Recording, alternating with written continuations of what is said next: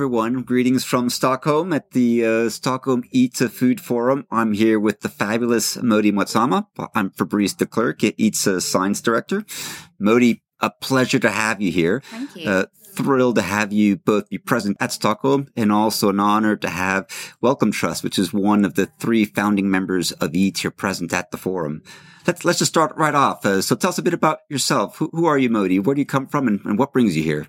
Sure. So hi, I'm Modi Mutsama. I'm the Senior Science Lead on Food Systems on the Wellcome Trust Our Planet, Our Health programme.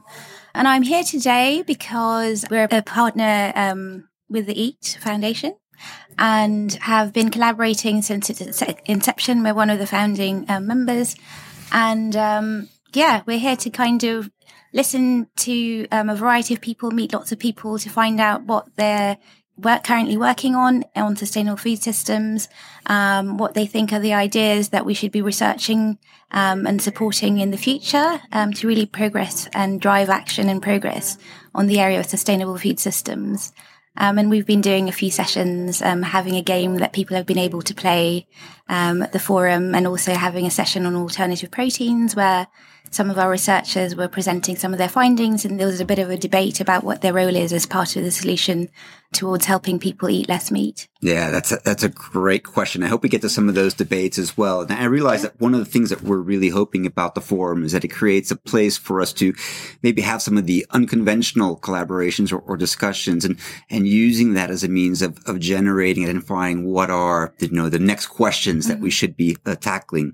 Let's start with food. So at breakfast, what is it that's on your plate, and what is it then that really gets you motivated and excited when you get up in the morning? What's the first thing that starts your morning routine, morning ritual? Good question. I will start by saying I'm not the biggest breakfast person. Lunch? Probably because I'm not a morning person.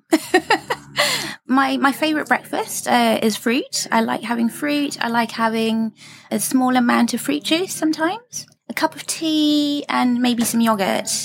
Yeah, something nice and light is what I generally start the day with. And was sugar with your tea? No. No sugar with your tea. Yeah, I'm trying to cut the sugar out of my coffee, but it's a long journey for me. I know coffee is a bit worse because it's more strong. Yeah. Certainly trying to cut some of the sugar out of my diet. So Wellcome Trust, I think, really pioneer in terms of really getting different disciplines together. I mean, my background's more in agriculture and environment, and I think we've been struggling at this for a long time. But Wellcome Trust, Our Planet, Our Health, I think really was one of the first places where we began to think about both environmental health and human health. So tell us a little bit about the origins and how you arrived to work on this very cool project. Sure. So the Our Planet, Our Health programme has been going for about 3 years. And what we aim to do is to make the world a healthy home for humanity, particularly through things like looking at the way we produce and consume food, the way we design and build cities to help them promote people to have more active lifestyles, and also, for instance, reduce air pollution. And then also looking at things like the links between climate and health.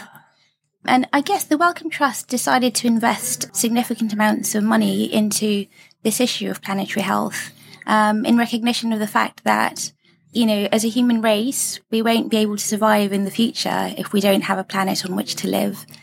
And at the moment, climate change is one of the biggest, challenges facing the world, and there isn't really enough action.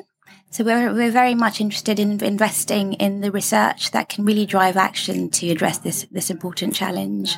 Yeah, absolutely fundamental. My father's a cancer researcher, my mother's a nurse, and brother's an emergency room doctor, and sister-in-law's a dermatologist. And I think one of the things that we've been surprised over the past decade is, initially we thought we were separate fields, and the more we're seeing much more convergence between medicine and environmental sciences, and recognizing that health, environmental health, planetary health underpins human health as well. So I think this alignment is one that's been a long time coming, and we're quite excited to see this increasing collaboration between those disciplines. What do you think is one of the biggest challenges in getting these individuals from very disparate arenas to begin to work on these, and particularly in the context of Wellcome, where you're creating that space?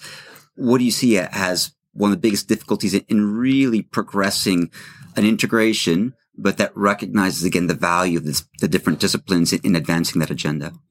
Yeah, I mean, so, there are a number of challenges. I think in the research field, one of them in the past has been funding, and that is also reflected in the health sector, the way governments are organised. Most funding and targets are set on a discipline by discipline, kind of department by department level.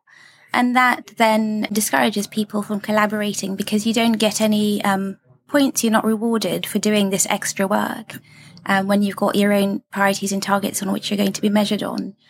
And so, that's one of the things we were really aiming to do with the Planet Our Health program for researchers is take away those disincentives to collaboration by actually, having this funding that actually really encourages and supports interdisciplinary action. And so in order to be eligible for our funding, researchers have to show that there's multiple disciplines involved in the research that they're doing. There are still barriers, other barriers for the scientists in particular. For instance, publishing in journals, often it can be quite hard to get journals that are papers that are interdisciplinary published in research journals. Before I came to the Wellcome Trust, I spent a lot of time working in policy development advocacy NGOs and working particularly on things like food and alcohol policy. And even then, within government, working on obesity, it was very much, you were just the government was mainly interested in looking at how you could reduce the calorie consumption of consumers instead of also thinking about the other sustainability considerations. And for a long time, we were trying to get some of the sustainability considerations on the agenda, because one of the reasons they were tackling NCD, certainly in the UK, or diets in the UK, was because non-communicable diseases were linked to poor diets, which are very high and prevalent in the UK. And things like cancer are linked to the high levels of consumption of red meat. And reducing red meat would be both good for health and the environment. But those kinds of, integrated policies across government were very hard to get at the time. You had the Department of Food and Environment working separate, and Agriculture working separately from the Department of Health.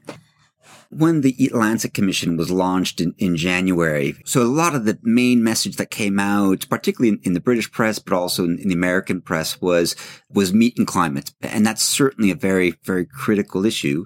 But what we're also seeing is maybe less attention to the opportunity in terms of increasing fruit, nuts, vegetable, whole grain, legume consumption. And I'm just wondering a bit about what your reaction has been, or what your observation has been from that launch, what you heard in the UK, and how do you think that we should be approaching this notion of dietary shifts, both the meat part, but also maybe some other elements of diet?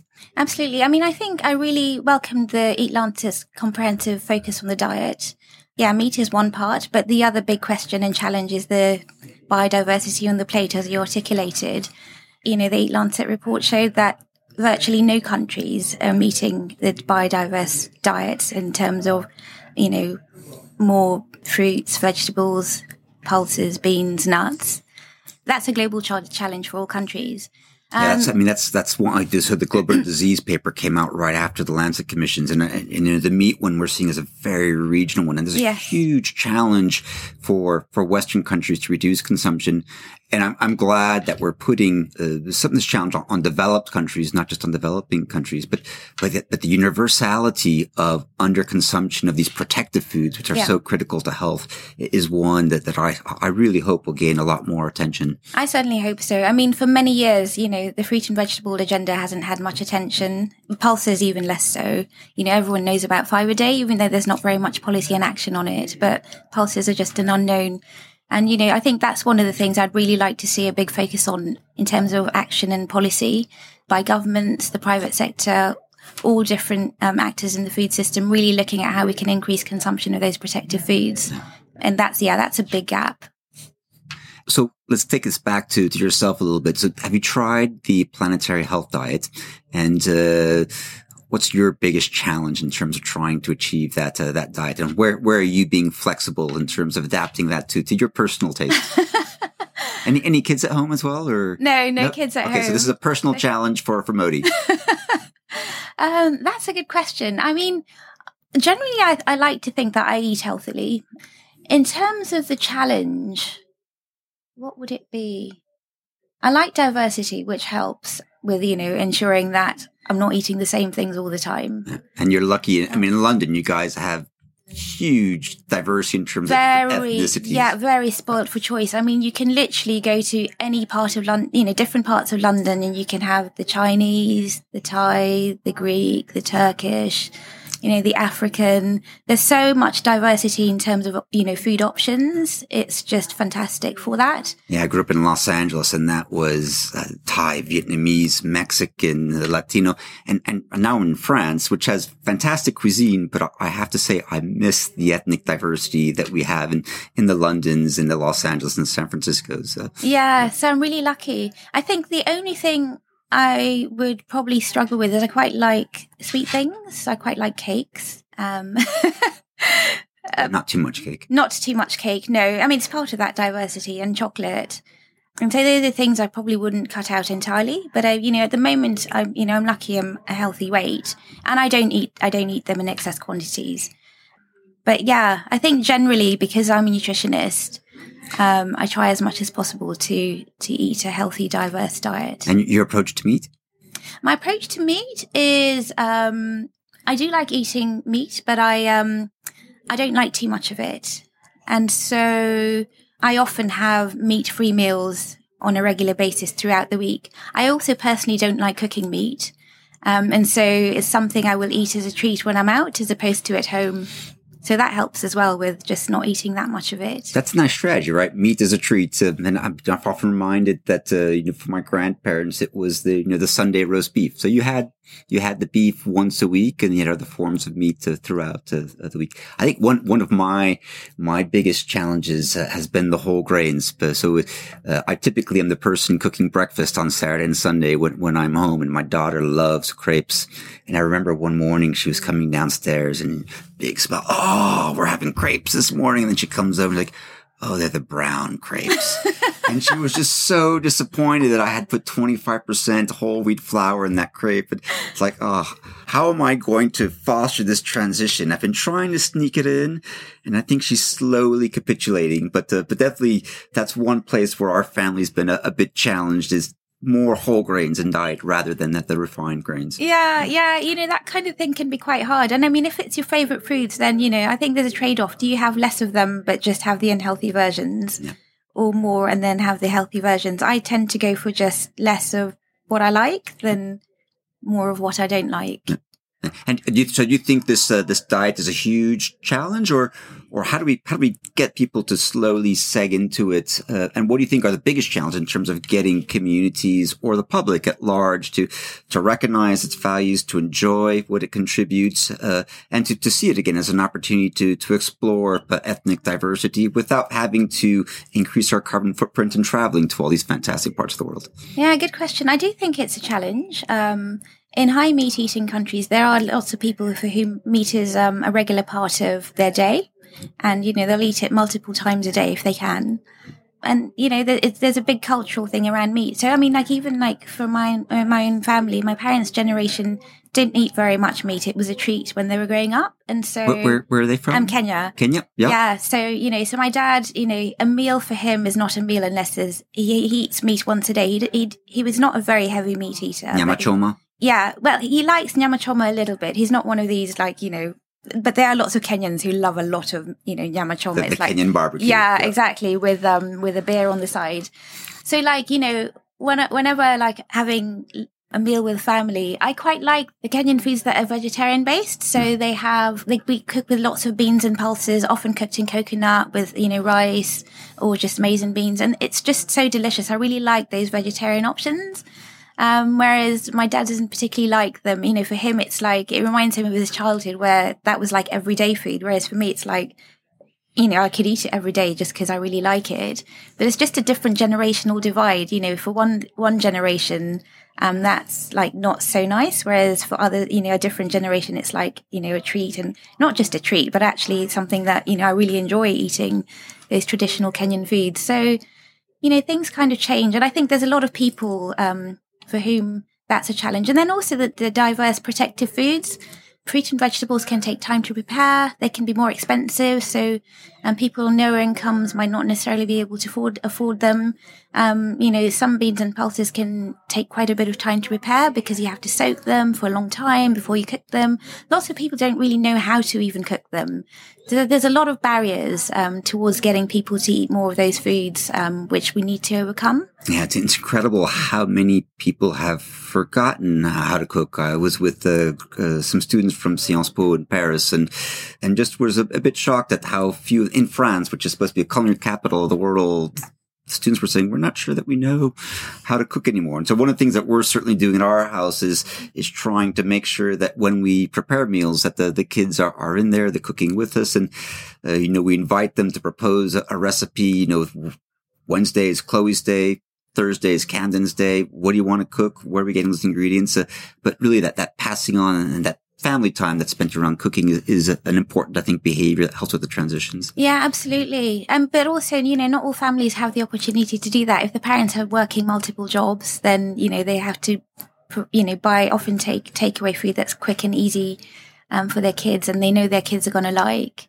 But I mean, in an ideal world, that would happen. There's also, a big generation of families, like one of my friends, his mum had a heart attack in her 50s. I remember all she used to eat was just processed foods like ready meals because that was what she'd been brought up on. Yeah. And it was only when her mum had a heart attack that she then really started learning how to cook and, eating more freshly cooked fruit and vegetables and stuff because that link between diet and health became immediately apparent in her family. But before that, she just ate what she'd always eaten, which was just, the easy ready meals, which are not very healthy often. Yeah, and I'm hoping that we're going to transition to ready meals that are more positive nutrition. And I'm seeing some interactions with some of the companies that we've been engaging with in terms of making accessible and affordable, but nutritious and delicious as part of that agenda. So I think that's really an area where the private sector should be much more proactive. And I think it's also a place where they can both have impact and restore some of that trust with the consumer. Yeah, absolutely. It'd be nice for those products to move from the niche where they're only 5 or 10% of the market to actually the mainstream. Oh, absolutely. So Modi, welcome. You guys again have been spearheading so much of this work, linking environmental health to human health. What's next? What do you see as some of the big priorities that Welcome would want to put more attention to, both through your partners, your collaborators, but also your peers? Sure. So at the moment, we're developing our 5-year strategy for the program, working out what the priorities are for us to invest in. So we haven't yet finalized that process.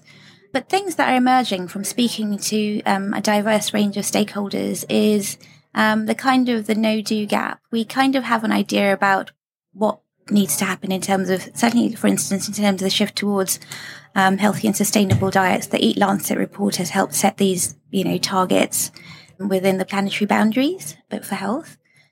But not very many countries or private sector actors or even individuals are actually meeting those. So we need to have those scientific targets translated into national targets. And then we need to find out, what are the governance mechanisms, the policy frameworks that governments might adopt to create a level playing field for all the actors in the system to really, do their part to help change things. So we're looking for the evidence that can drive action, whether it's finding out what's working, how things can be improved through evaluations of policies and initiatives, to working out how to govern cities more effectively.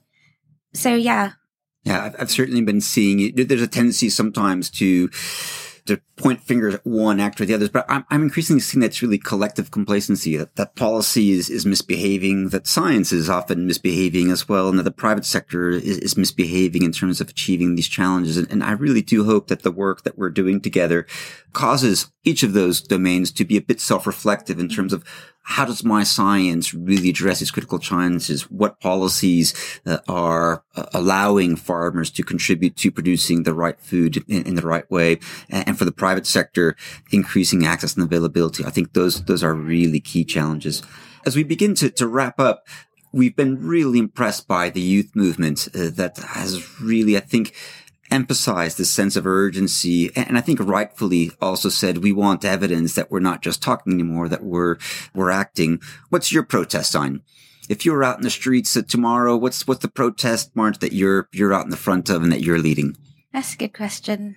I'm passionate about a lot of things, climate change, social justice issues, inequities in the world we see, where particularly people from low-income countries are underrepresented, whether it's at global policy-making fora, global conferences, where the decisions are made, to even, inequities in the food system. In many countries, farmers have to be subsidized for them to make a living, whereas there is a lot of value created in the food system, but it's not distributed fairly or equally across, all the actors involved. But I think, what really kind of makes change is the politics within which all this is happening. Rudolf Virchow, is famous for saying medicine is a social science and politics is medicine on a large scale. And actually what we need is that kind of medicine on a large scale where political leaders are really showing leadership in terms of recognizing all these issues, whether it's climate change, social justice.